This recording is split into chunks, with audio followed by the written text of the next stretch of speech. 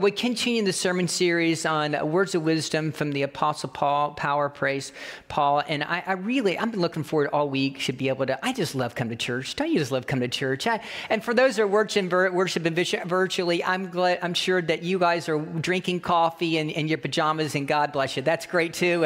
And so I'm just glad that we're all at church today. And I love coming to church. I'm very excited to be able to preach this message today. As we think about, we're on this back half of the sermon series, because I picked, we walked through Philippians. And so the theme for Philippians, as I reminded you, it has to do with finding joy even in the midst of adversity. And so remember that there's like 14 different times in the book of Philippians that Paul reminds people about finding joy. And then this week we start into the text about Thessalonians. And so let me just teach for a second. So the focus really here is really about faith, and that's the reason why you heard so much about faith today in the music and the preparation of leading up this today to the message. And so once again, it's about finding faith in the midst of adversity. And so what Paul is doing is he is actually he's writing, it's around 51 AD. And so here, let me just throw this one at you. I want you to understand this, because this is really important.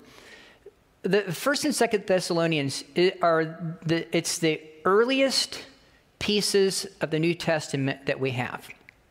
I'll let that sink in for a second. So in other words, when you look at the whole New Testament, what we get from the Apostle Paul, Thessalonians is the first thing that's written that's a part of the New Testament. So many people think it's the Gospels that were actually the first, because it comes the first part of the Bible, or the first part of the New Testament. No, actually the first Gospel is written around 70 AD. The Gospel of Mark, we think that Matthew and Luke were actually borrowing from Mark. And so Mark was written around 70 AD, but actually the first piece of scripture that we have that's written, that's ended up in the New Testament, comes from the Thessalonians. And Paul writes that around 50 or 51 AD. And so he's actually writing from Corinth, and he's writing back. And so I'll give that just a little bit more about how he ends up in Corinth, because it's part of the story. And he's writing back to the Thessalonians. And so he's writing back to the Thessalonians.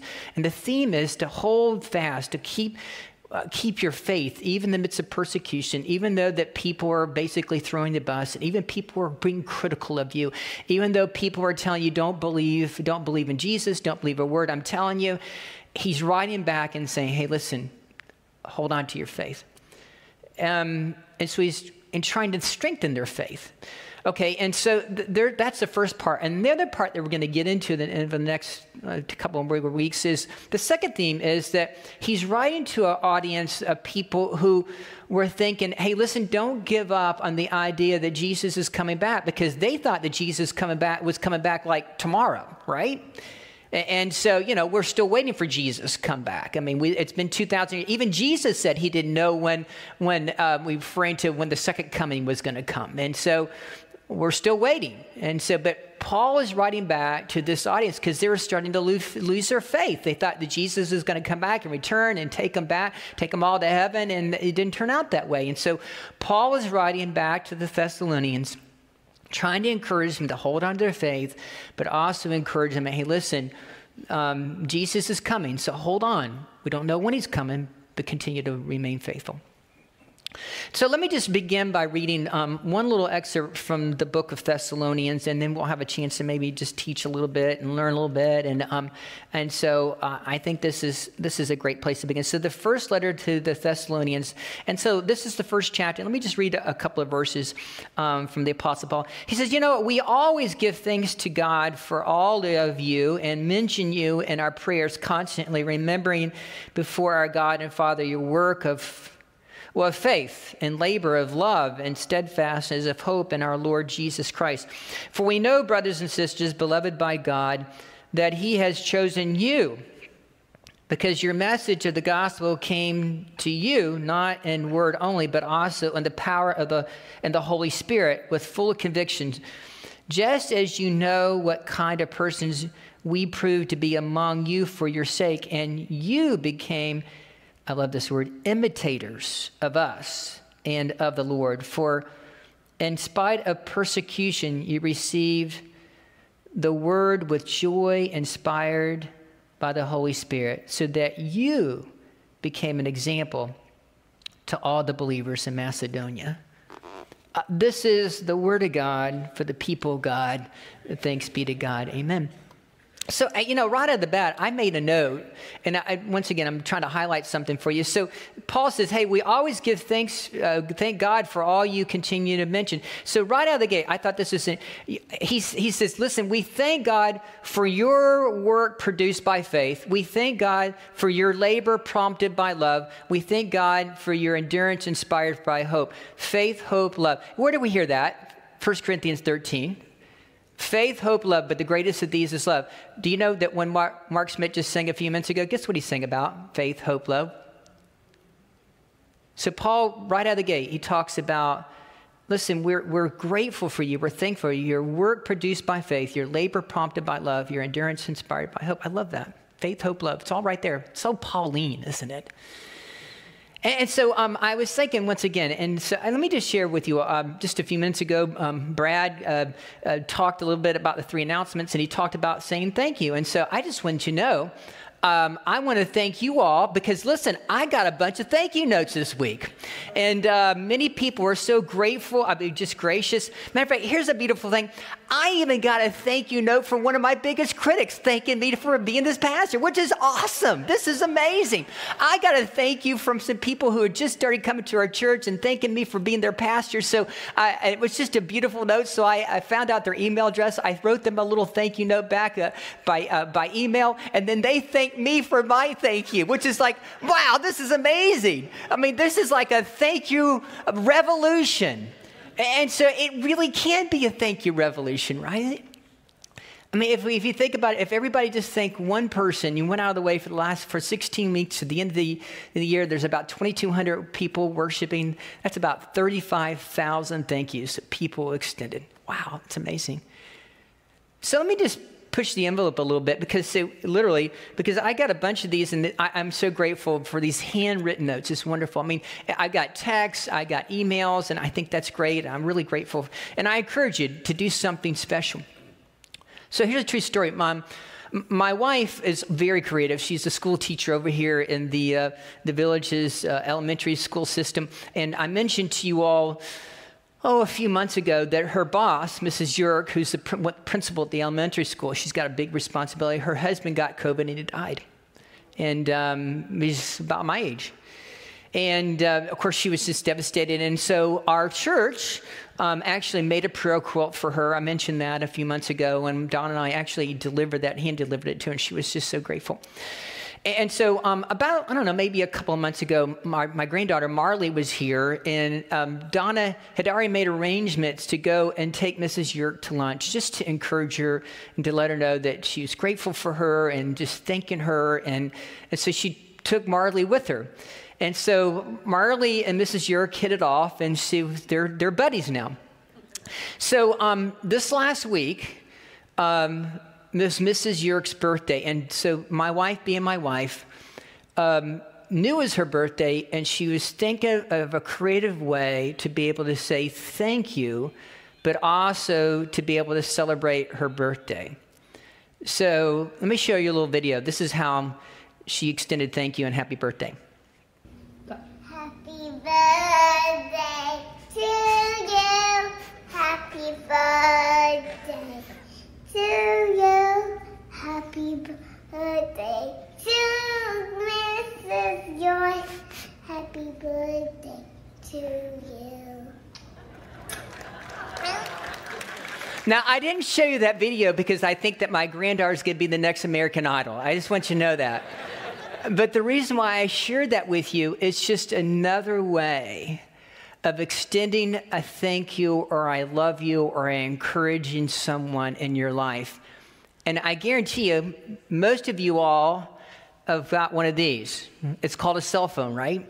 And most of you all are pretty good with it, and you can take a selfie. But here's another creative way of saying thank you. Maybe you can actually take a video of yourself and then send it to your, I don't know, a son or a daughter or one of your grandchildren or a friend. Anywhere in the world, you can do that now, which is just amazing. So it's just another creative way of saying thank you to someone. Now, listen, let me share something with you. The Apostle Paul, if he lived today, not 2,000 years ago, I can guarantee you Paul would have pulled out a cell phone and he would have figured out a way to be able to expand the good news of Jesus Christ. No doubt about it. I mean, he would have used social media. He would have been on the internet. He would have been preaching. I mean, Paul would have done everything he could have. He would have used every resource he was possibly capable of using in order to be able to spread the good news of Jesus Christ, because he was completely sold out on Jesus. And so here's an interesting thing. Let me show you the internet 2,000 years ago. And this is what it looked like. And so here's a map. And you see the little red line? I just want you to know that was social media right there. That was the internet. It's actually called the Via Egnatia. And the Via Egnatia was, it was the trade route. And it was basically like the lifeline between the East and the West.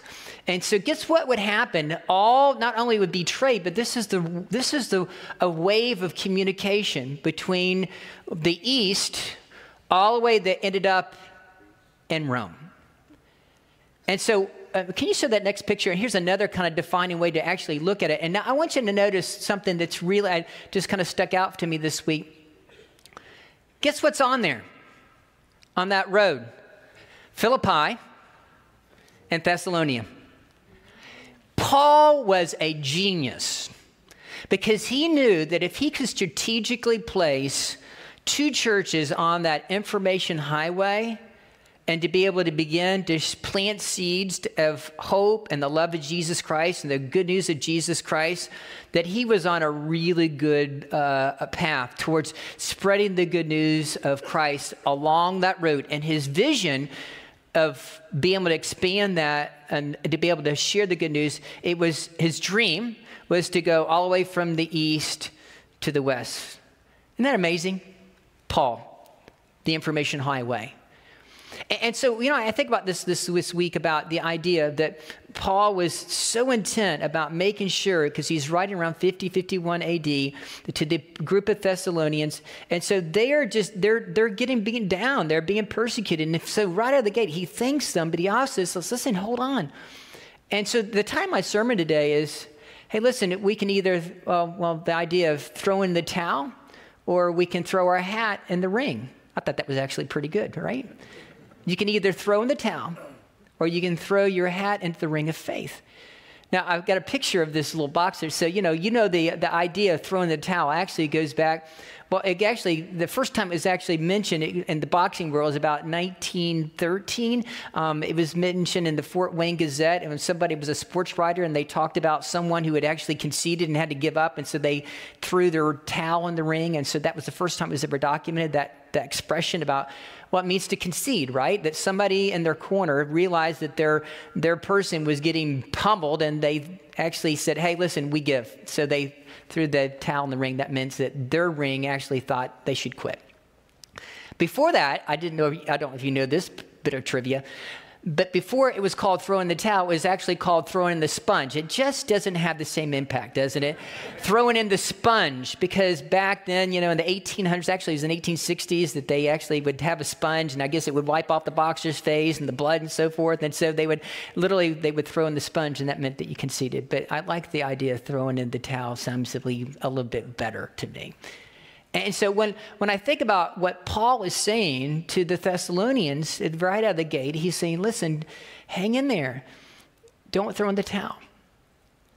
So here's my first thought for us to think about. I got a couple of points, and I want you to hold true to these. And so here's what I found in my life. And so here's a little bit of a life application part of my message today. You don't ever give up on the ones that you love the most. Now let that sink in for a second. You don't ever give up on the ones that you love the most. And so that's true not only as we think about our lives, but I think it's also really true of what Paul's getting at theologically. So let me explain a couple of thoughts. So let me give you a story. So once upon a time, this is back in about 1982, and my father was the pastor in Coral Springs, and so I was, at that point, I think I was in Lakeland, and so we decided to rendezvous in Yeehaw Junction. Now, there's not a whole lot in Yeehaw Junction, but there's a Stuckey's. That's about it. okay?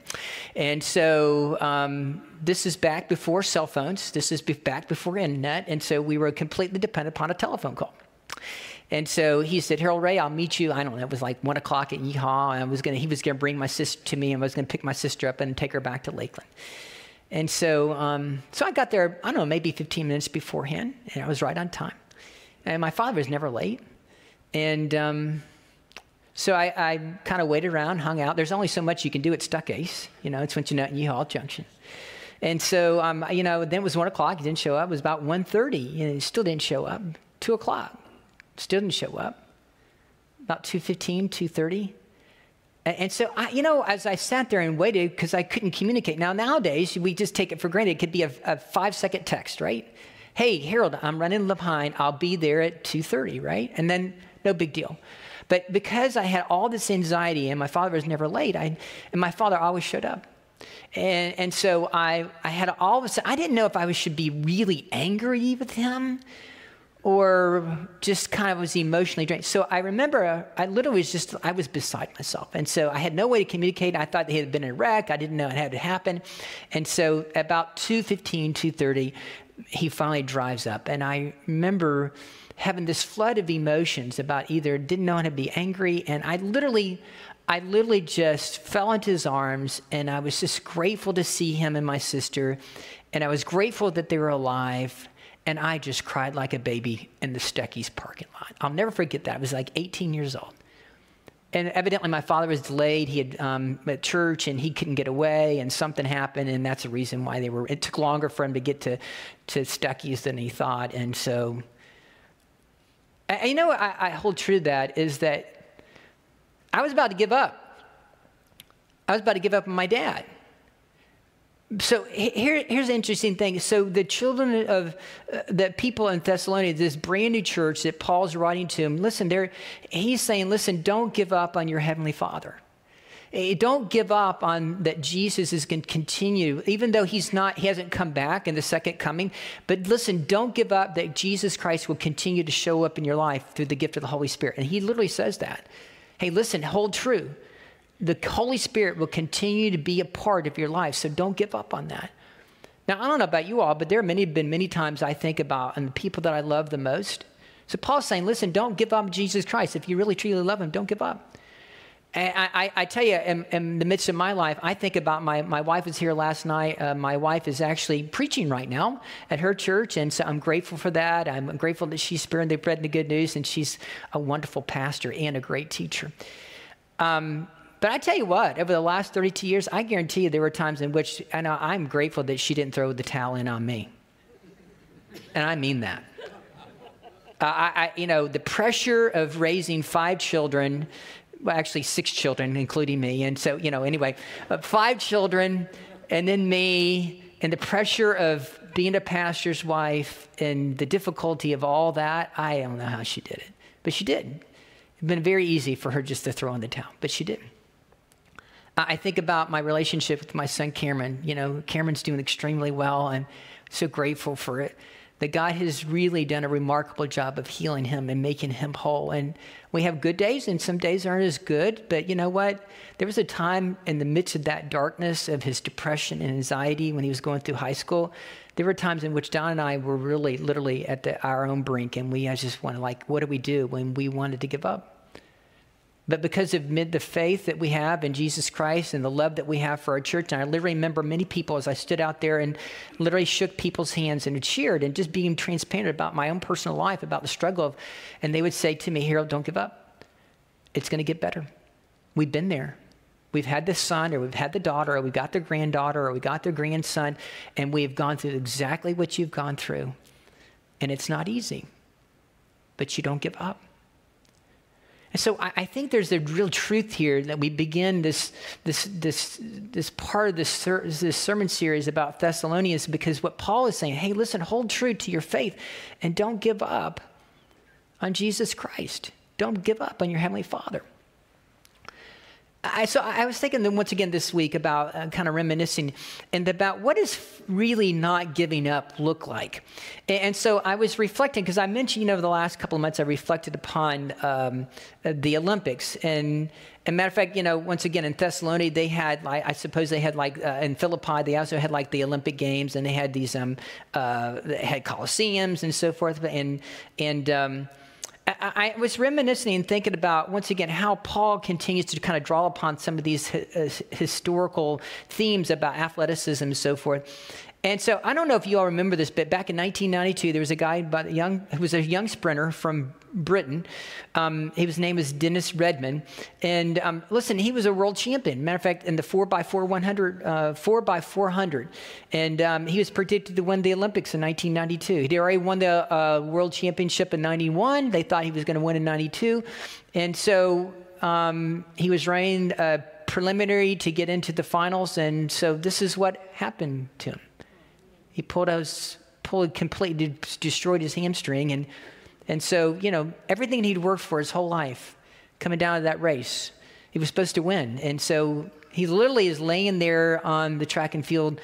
And, well, let me show you what not giving up looks like. So his father came out of the stands and helped him get to the finish line. That's what not giving up looks like. That's what not throwing in the towel looks like. And so let me tell you something. Most people have no clue who won the 4x400 relay in 1992.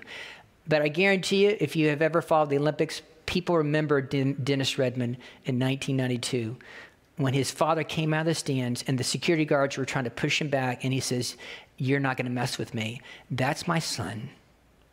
I'm going to go to him, and we're going to finish this race." That's what not throwing the towel looks like.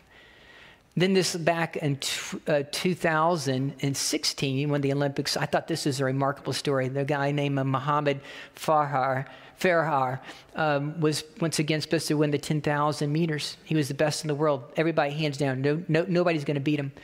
And so here's a picture of what happened to him. He's laying there. He got knocked down, and there's a little picture of the finals of the 10,000 meters. And so he's laid out in the Olympic Stadium. He's on the field.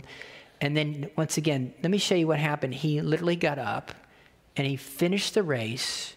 And so let me show you, here's the next picture. That's what not giving up looks like. He won a gold medal. That's amazing to be that good, to literally get knocked down and you're laid out and he gets himself together and he still won a gold medal because he didn't throw in the towel. So what Paul is saying to us today, and what he's saying to his church is, hey, listen, don't give up. Don't throw in the towel. Continue to throw your hat into the ring. So I was thinking about this once again. I love this. Once again, I was kind of writing down quotes this last week and jotting down. Christ never said it was going to be easy, but his word does say that we are to be enduring. Persevering leads to the prize. Now, let me tell you something about life and about not giving up. In my own personal life, there was a time, and I've shared this with you before, there was a time in my ministry that I literally was about to give up. I was really literally about to throw in the towel. Matter of fact, there was a person at my other church who was out to get me, and he was a part of the staff pairs team and a key leader, and he did everything he could to get me off. He was literally wanted me to be able to leave, and he was leading this kind of this force against me, and so I was literally, it got so bad, I literally wanted to throw in the towel, and Donna's trying to figure out things for me to do, besides just doing the ministry. She says, Harold, you don't have to be this miserable. And it was awful. I literally, as I shared with you before, I remember getting out of my car on one Sunday morning and not having a clue how I was going to preach that day. I did. Somehow I put it together, but I did. You know what? Let me just share personal privilege.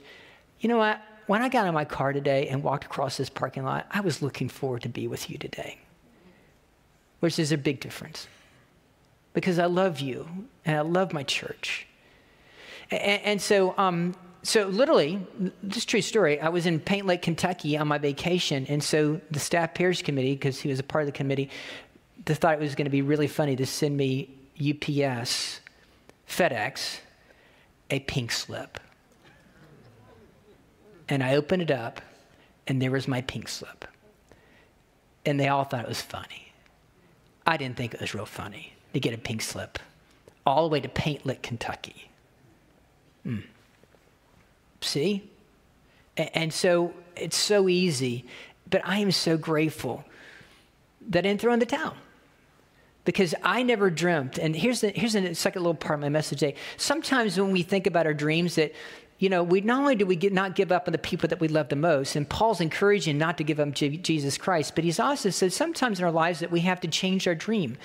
So we have this one vision of what our dream is supposed to be like, but then sometimes our dream sometimes gets altered and it gets shifted to another direction, but it still be a part of our bigger dream. So for example, my dream was to actually have a church that had 1,000 people. Well, guess what? God doubled my dream. You know why? Because I didn't give up. And also I had 5 mouths to feed also, right?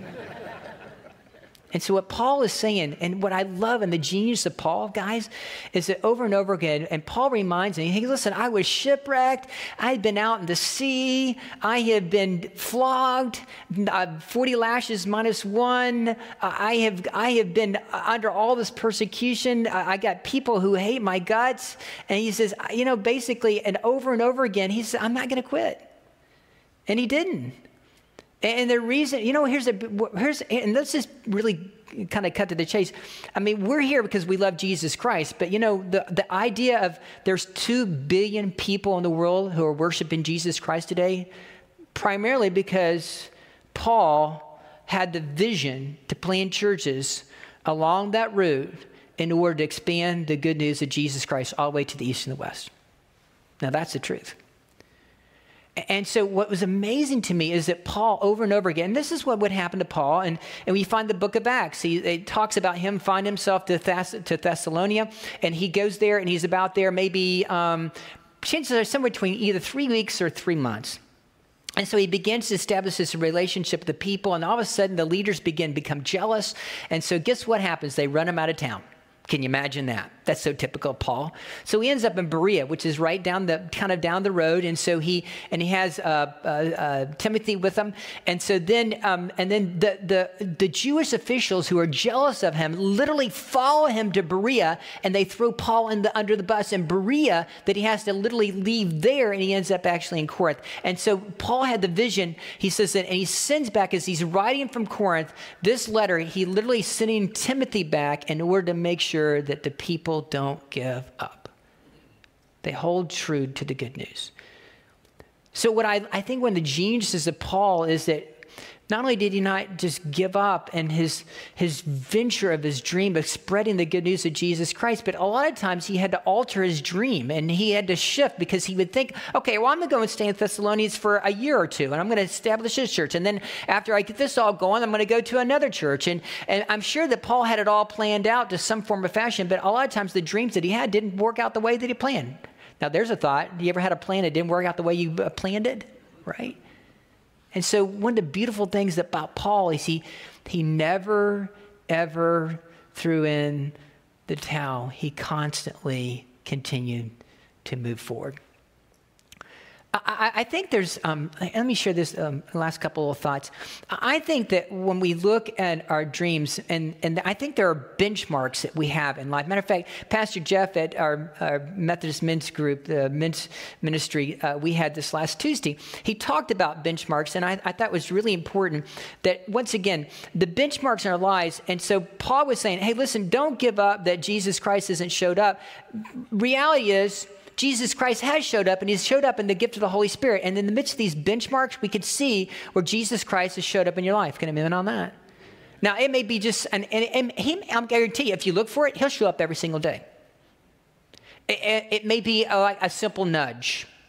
That maybe you need to reach out to someone and send them a thank you. Or it could be something as simple as, sending a thank you or a nudge, or it could be something as I call a conviction. And I don't know how many times I have done something or said something or in my lives, and I just felt convicted by the Holy Spirit and said, Harold, you shouldn't have said that. You need to go apologize to that person. Has that ever happened to you? So it may be a gentle nudge. It may be some sense of conviction. It may be some idea of just sending the thank you note. It may be a miracle that's happened in your life, and you recognize it. You realize the Holy Spirit has showed up in the miracle, right? And so let me share this one little 15-second video. My friend Bruce came to me about, several months ago, and he saw me baptizing some people. And he said, Pastor Harold, I didn't know, would you baptize me? And I said, Bruce, I would love to baptize you. And so we made the arrangements to be able to go. And once again, this is a benchmark in Bruce's life. And so can you show this video? And let me explain to you. So Bruce and I were at his pool at one of the rec centers, or actually one of his assisted living facility. I just want you to know I did a really good job of baptizing with one flip-flop. And so you see one floating and one on his foot. And so we did this. And so what's beautiful is not only did the Holy Spirit show up in that moment, but all his friends, there were like 35, 40, 50 people at the side of the pool. You didn't see that in the video, who also showed up. Wow. So I think that Paul continues to say, hey, listen, even though Jesus Christ hasn't showed up in the second coming yet, he says, listen, don't you realize that Jesus Christ continues to show up in your life? It may be a nudge, it may be through conviction, it may be a benchmark, it may be a miracle in your life. His last little thought is that Paul talks about, and I mentioned just a minute ago. Are y'all still with me? I know the time's running. I know. I realize that, and you're saying, land the plane. So here. All right, hold on. So here's the thought. I love this part of what Paul says about being an imitator. And so you know what? There are people in my life that I've just wanted to imitate. I think about bless his heart, my father-in-law, Carl Sipple. I met him back in 1981. I remember meeting him for the first time. I was taking his daughter out, who happens to be my wife, and I was shaking up boots to meet my girlfriend's dad. And here's the interesting thing. I've known Carl for 40 years. I've never, ever heard him say one negative thing about another human being. Ever. Amazing. I think about my friend Charlie Skinner, who was at my church in Dunellen, and Charlie was just a saint. He's just such a good man. He actually played Santa Claus for us one night at the Hendren Mansion, and so Olivia and Logan were just adorable. They were so excited. They were squealing that Santa had come, and you can't get much by Olivia because she was only 3 at the time. She says, Mama, that is Santa Claus, but he sure sounds a lot like Charlie, is what she said. I think about my friend Barbara Kingery, God rest her soul. She was dying of leukemia. She was in charge of our children's ministry, and I still have this from 1995 when she was being wheeled in down the hallway in the hospital as she was going for a chemo treatment, and she handed this, and this was all of 1995's themes for every single month for the children's ministry, and she was dying. I love July's. Hot, hot, hot. Read your Bible a lot. Imitators. Paul says, listen, thank you so much for continuing to imitate us, me, our disciples, about not giving up. So Paul was under constant criticism. We all understand what it feels like to be criticized. We all get that. But the beautiful thing is that Paul never, ever gave up. He never threw in the towel. And the good news for all of us today, he says, follow my example. So if you've ever been distraught, you've been criticized, you ever just felt like, you know what, Lord, I've just been beaten down. The good news of Jesus Christ we find through the book of Thessalonians as we continue the sermon series is that Paul says to us, through our Lord and Jesus Christ, don't give up, don't give up, don't give up. And that's the good news for the day. Amen. Lord Jesus, we're grateful for your love and for your transcending power. And I'm grateful for our congregation. I'm grateful for all these new members today. I'm just so honored to be a part of this church. And I'm honored to be able to once again be a in some small way to give a testimony of strength and love that we all have for you. So help us, Lord, to continue to run this race with perseverance. And Lord, let us continue to never give up, to never throw in the towel in our faith as we continue to lean into you. In Jesus Christ we pray, and all God's children said, amen.